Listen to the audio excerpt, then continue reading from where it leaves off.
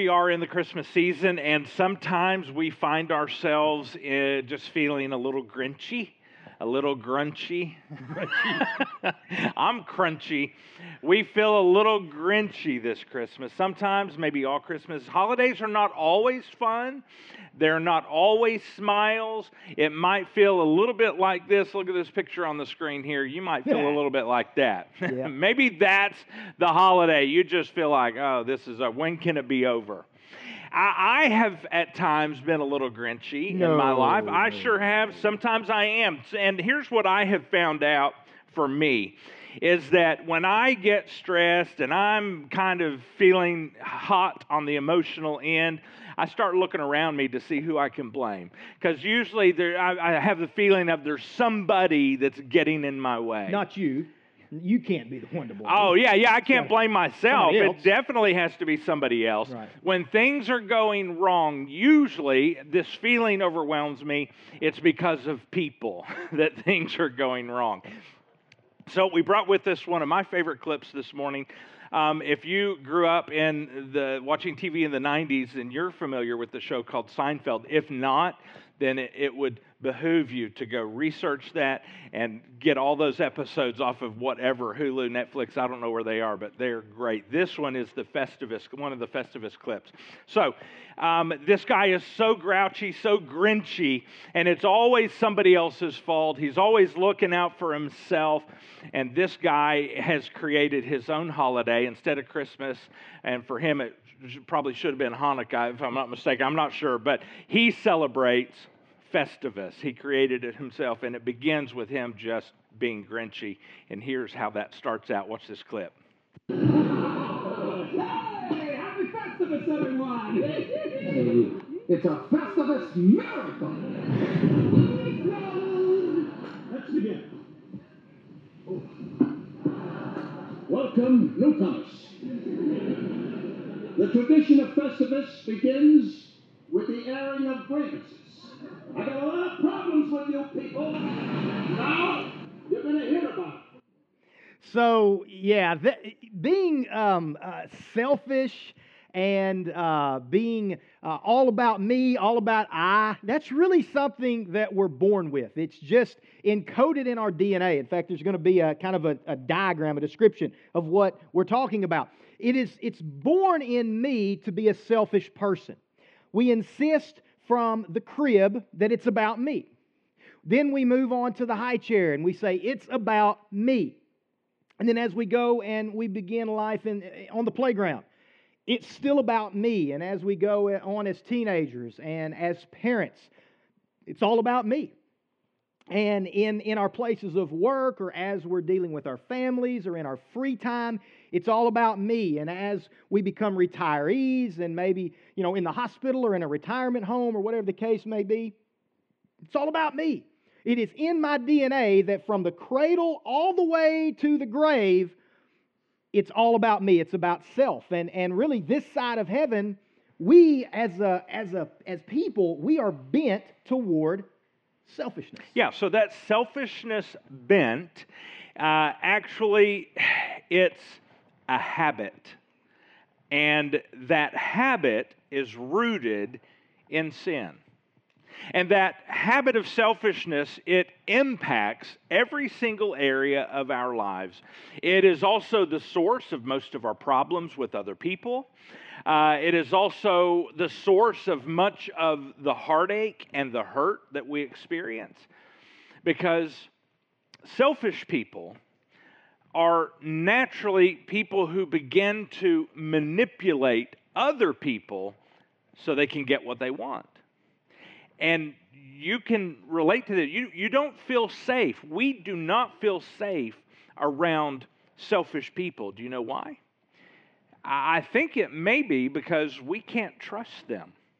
We can't trust a selfish person because they are looking out for themselves and they are not looking out for us. They don't have our best interest in mind, just theirs. So perhaps, as we're talking about selfishness. And as we're talking about focusing on oneself and how it's really encoded in our DNA to be that way from the cradle all the way to the grave, we would say that the opposite of selfishness, we believe the opposite of selfishness would be another S word, serving. And serving has to begin with an attitude, much like selfishness is an attitude. Serving begins with an attitude. It's not natural. It is not natural for me to be a servant. Far from it. It's natural for me to be selfish. I do not have to do anything. I did not have to learn the ability to be a selfish person. I do, however, have to learn how to be a servant. In fact, I really can't learn how to be a servant in the long term because being a servant is not natural. It's beyond natural. We might say that it is supernatural. And something that's supernatural, that means that there has to be something of a superpower that's involved with me growing into being a servant. Something or someone that is big enough, strong enough, powerful enough, loving enough, and righteous enough to defeat what's so natural in me to be a very selfish person focused only on me. Now, we can force ourselves in a short period of time in our own abilities. Maybe I should just say me. I don't want to lump everybody in, so I'll just talk about myself. I can force myself in a very short period of time in my own flesh and my own ability to be a servant in spurts. I can do that. If I read something that motivates me, or maybe I hear a teaching message, or I see something on television, or, I can be motivated to be a servant. I can be motivated to impact those around me. But it's hard to keep doing that. It's very difficult for me to do that over the long term. It's very difficult for me to do that in myself and in my own abilities. It's very difficult for me to live a life serving others every day and serving others in a way that's real. You can't really force that. You can do it on the short term, and you can fool people for a period of time, but when it comes to actually making a real change in my life to go from being bent on selfishness to being a servant, that's supernatural. That has to happen from somebody a heck of a lot bigger than I. And that's really what Christmas is about. That's kind of what we're talking about when we talk about this Christmas season. It's God's powerful presence actually literally coming to live among us and to save us from ourselves, because one of the main things that we learn about Jesus himself in the four Gospels and some of the things that we're going to talk about today, the main thing that we learn about Jesus, he was a servant every single day, which is something that you just can't fake. Can't fake that, And so you mentioned the four Gospels. Well, Paul wrote most of the rest of the New Testament, and Paul wrote his in the form of letters to churches. And this one letter, a portion of it that we have been looking at through this series, and we're going to look at some more today, he's writing to some of his favorite people. He really had a soft spot in his heart for these people because at the Church of Philippi, because they served Paul and Paul served them. And Paul had received some word back that there were some people inside the church who were beginning to kind of get caught up in themselves. They were becoming a little bit selfish. And Paul knew how dangerous that attitude, which leads to action, was. How infectious that could be for the church. And so here's what Paul wrote. We read this the previous weeks, Philippians chapter 2, and he's speaking here in verse 3 to the church. And he says, don't be selfish. He got word they were selfish. He said, don't be selfish. Don't try to impress others. And he gives them and instead do this. He says, be humble, thinking of others as better than yourselves. And he's not talking about false modesty. He's talking about the real thing. He's not talking about saying things to people just to get them to do what you want. That's manipulation. He's not talking about just this over-the-top form of humility. and showing people, oh, I'm so humble. He's not talking about that. That's false humility. He's not talking about exaggerated flattery, like, just throwing out these compliments just to make people feel good to get what you want. He's saying, no, no, no, no, no, no. The result of false humility, that's not what we want. Do you know what that result is? False humility, it has a result, and the result is actually the opposite of what we want. It is more focus on the self. False humility draws more attention to ourselves. And you know what happens as a result of that? It repulses other people. It pushes them away. You hear us talk a lot about advancing the relationship, our desire to be in friendships and relationships with people around us and allow God to use that relationship to encourage people and help them make their way to Jesus. Advancing the relationship, but this does not advance the relationship. False humility does not advance it. You know what false humility does? It does the opposite. It makes people run away from us. Real humility is this. As Paul said, it's thinking of others as better than ourselves. And it's placing them as important and valuable here in our mind. Now, today, what we're talking about today is intensely practical. It is very, very practical. And we always try to be practical. Every Sunday, as we go through our teaching series and as we teach each Sunday, we always want to be practical. We always want to have some practical next steps and some action steps that we can take into our week, we can take into our families, into our work, and into our daily lives during our week. We always want to be practical. But today is really as practical as we're ever going to get. I mean, are going to have some very, very significant action steps, next steps as we go through the remainder of this specific teaching message. And I'm going to kind of give you an opportunity just for a second and kind of give you the end of the story just a little bit, just to give you a little bit of the end of the story. Everything we're talking about, really everything that we have been talking about throughout this series, it's all for the purpose of having the opportunity to introduce people to a relationship with Jesus. It's giving us the ability to earn the right to introduce people into a relationship with Jesus. And so all of these practical things that we're going to talk about, these next steps that we're going to go over here in the next few minutes, it's all for the purpose of bringing people into a relationship with Jesus. So today is intensely practical, and we're not just talking about changing our way of thinking today. Weeks 1 and weeks 2, it was really about our mind. It was about the way we changed, the way we thought, I should say. It was about our attitudes. Well, today we're taking it the next step and actually looking for a change in behavior. Today we're going to, again, ask you to do something in your relationships and in your friendships. We're going to ask you to do something in the friendships that maybe you don't know all that well. Maybe you don't know at all. We're going to ask you to take some very important action steps because it all starts with what Paul is talking about in chapter 2, verse 4 of Philippians. Paul says, don't look out only for your own interests. Now, he's saying we can't just be consumed with our interests. We can't just be consumed with what makes us happy and what's important to us. Now, he is not saying that our interests are unimportant or inferior. In no way. Paul's not saying that what we want and our interests aren't important. He's simply saying it can't just be about that. Paul's saying we can't just focus on ourselves.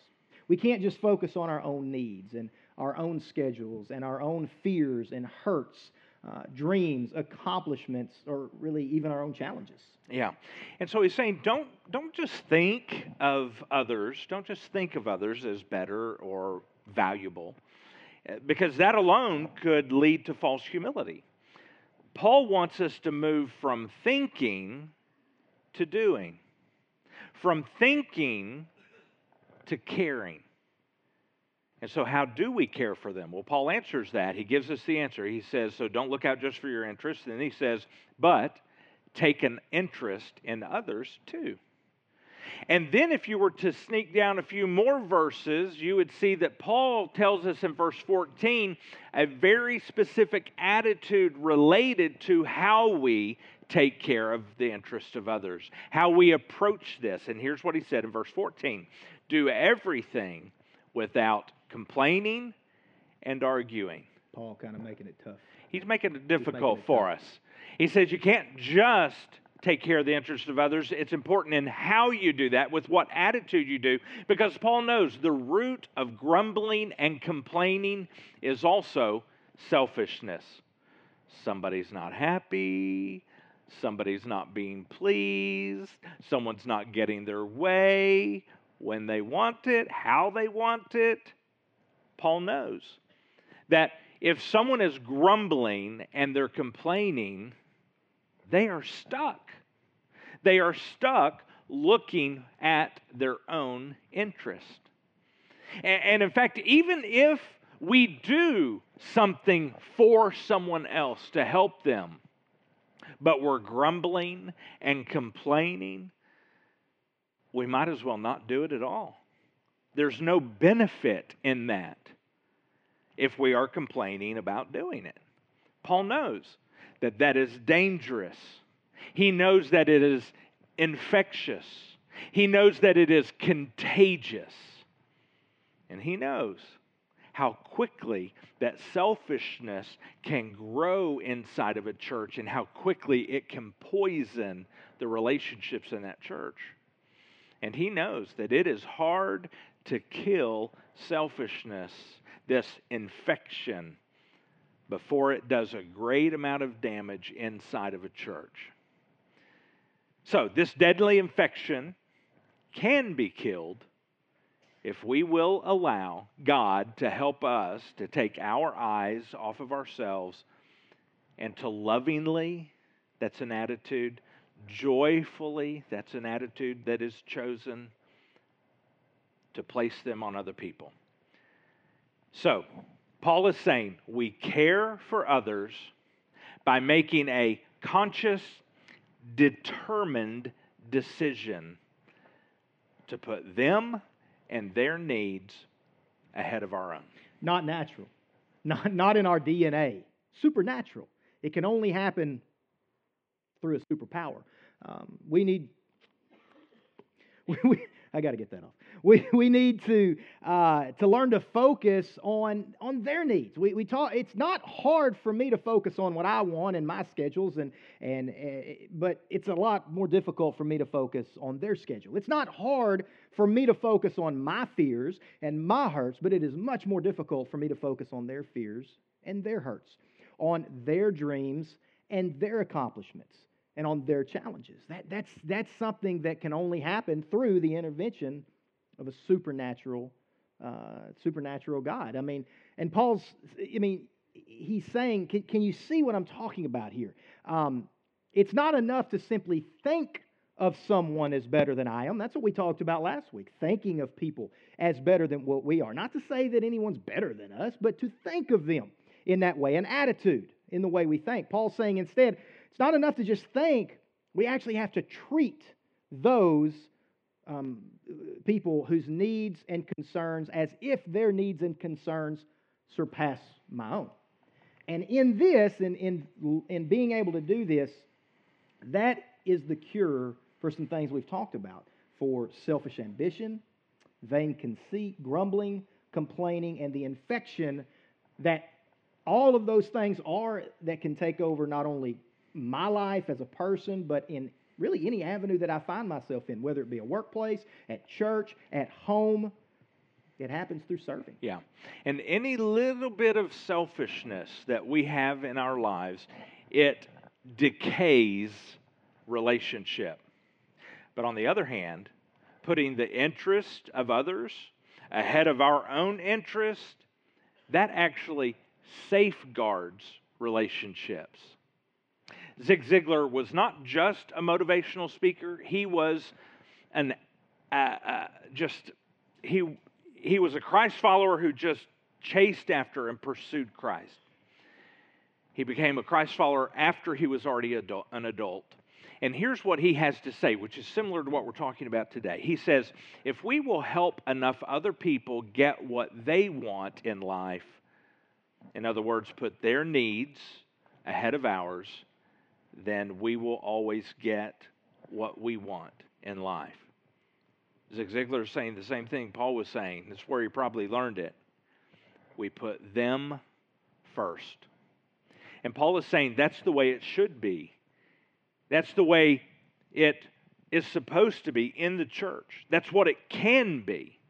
A church family where there is no vain conceit. A church family where there's no selfish ambition. A church environment where the people in the church are thinking of the others as valuable.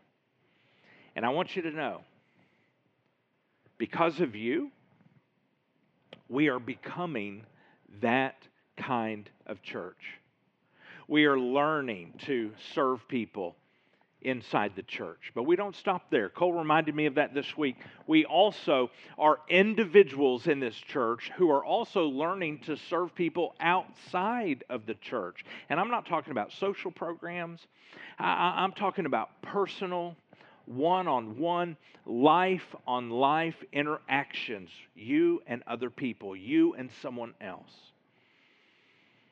Where one life at a time, each one of us are learning to find ways to serve other people out there who are not yet connected to Stuttgart Harvest Church and putting their needs above our needs. Does that make any sense? I hope it does. That each one of us individually learning to serve people out there before we serve ourselves.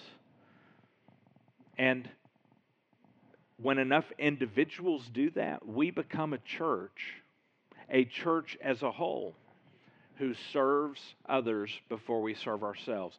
And that's basically, I think, what Paul is saying. This is the new normal. Becoming an individual who puts others' needs ahead of our own. And when enough of us do that, it becomes a part of our identity, our church.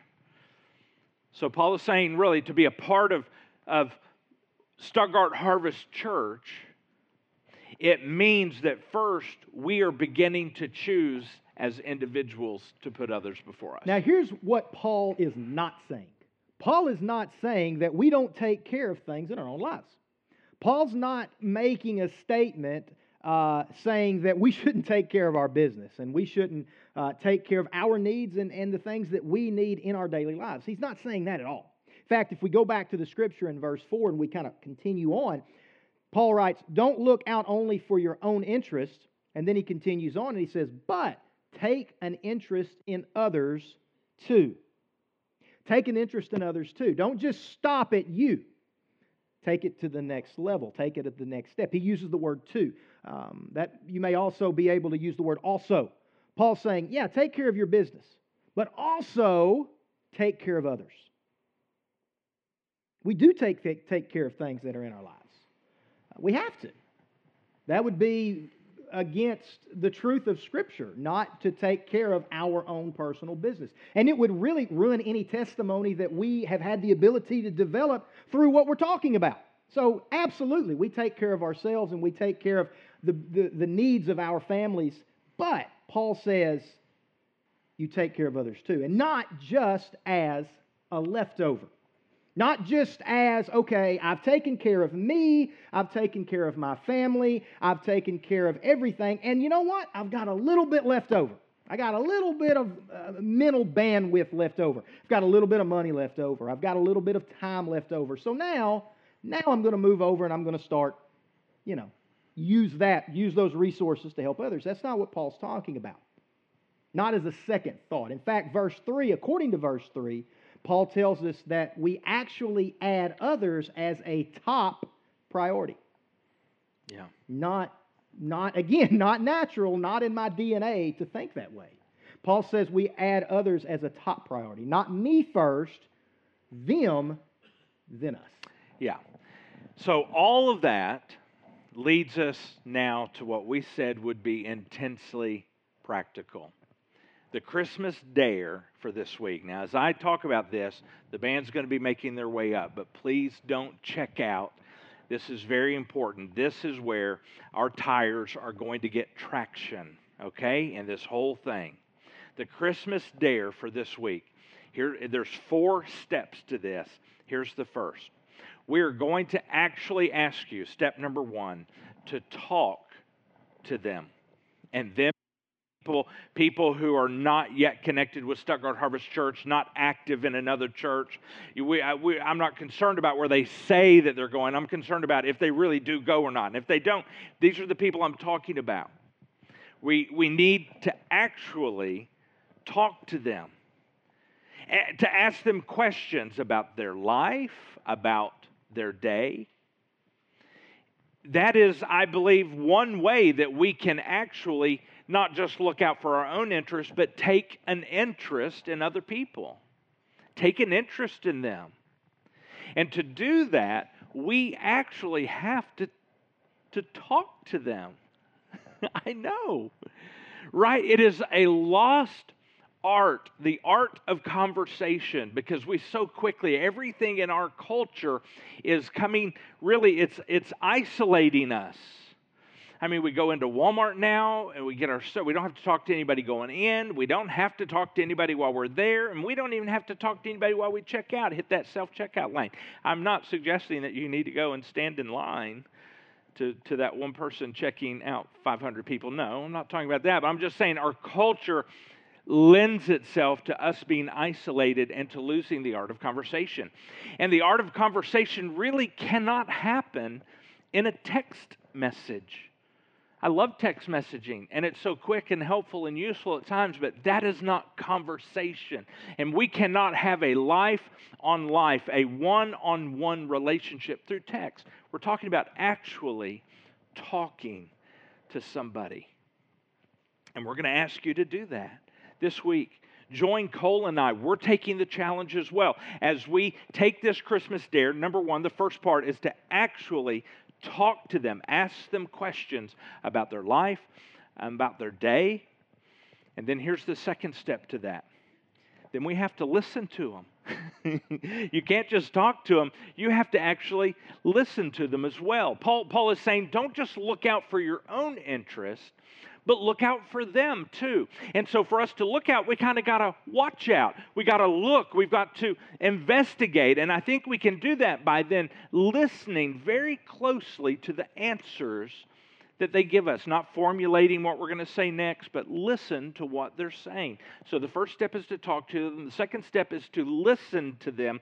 And the third step is, as we investigate by listening, as we look out by listening, watch out by listening, now, third step, we're going to write down whatever we discover. If we discover a need, if we discover something that is among their interest, some kind of need that they have, we need to take note. We need to write that down. And I would encourage you to literally, when that conversation is finished, when you go your separate ways, to write down that need. Either write it on a piece of paper, keep a piece of paper in your pocket, or you know what? You can actually text yourself.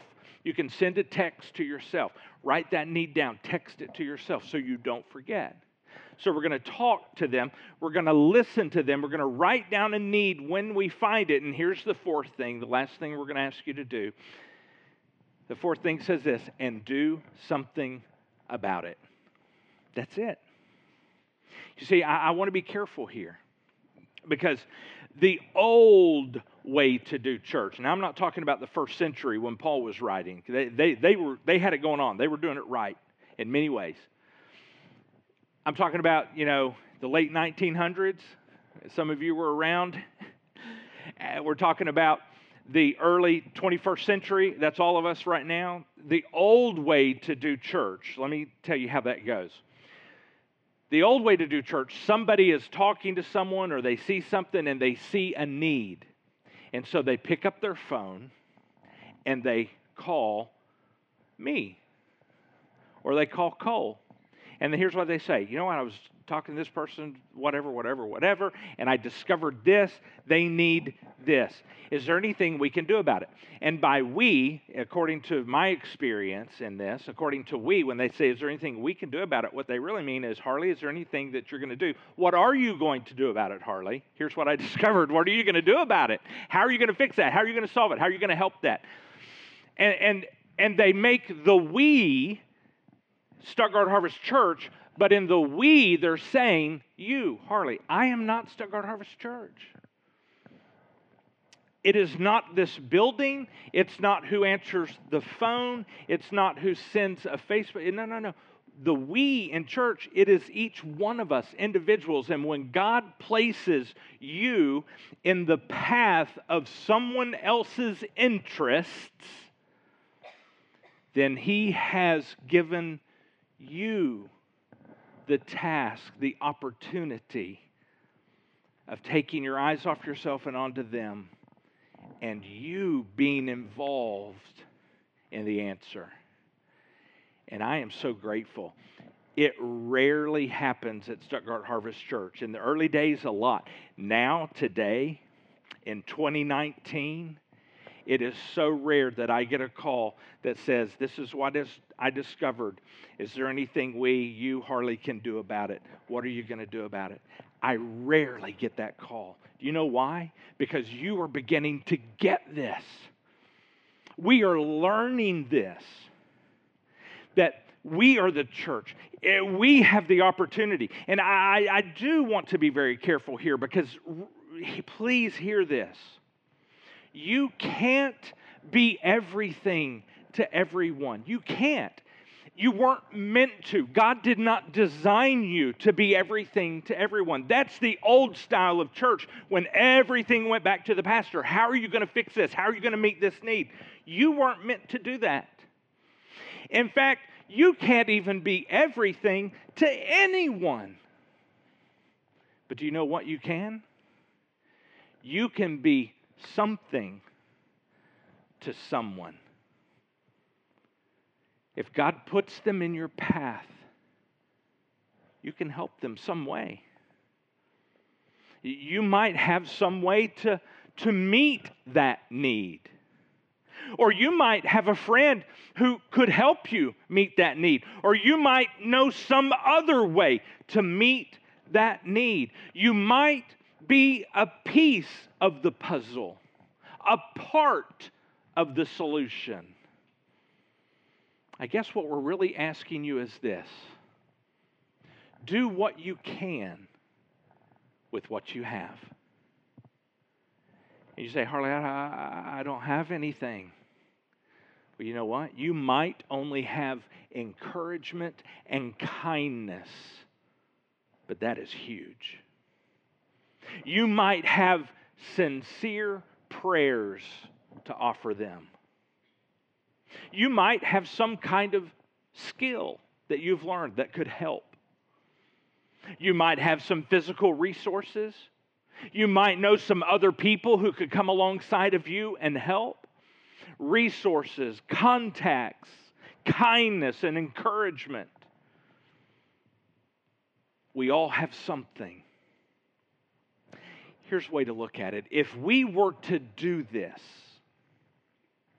will we be more effective in this world, or will we be less effective?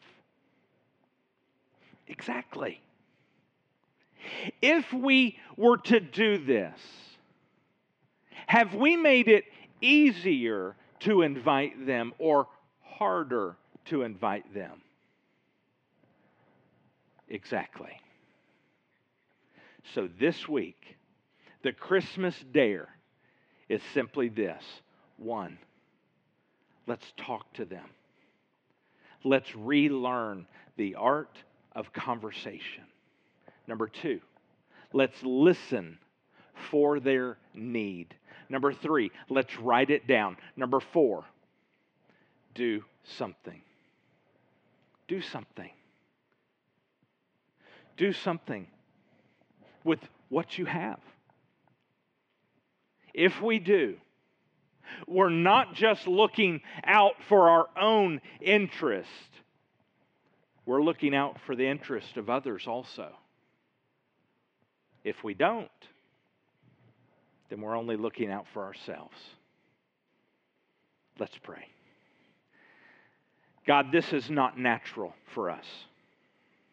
God, this is going to take you. It's going to take you changing us. And this is a supernatural change. And many of us right now are asking you to begin to create that change in our hearts. Give us the courage to have the interest in others. Give us the courage, God, to talk to them. And give us the wisdom to listen to them. And give us the wisdom, God, to understand their need. Give us the boldness then to do what we can with what we have. And in the process, may you, Father, may you receive all the glory and all the honor and all the praise. Because God, if this were left just to me, I would live just for myself and just for mine. But God, you're changing me. You're changing us. You are changing lives throughout the world, Jesus. And we pray this in your name. Amen.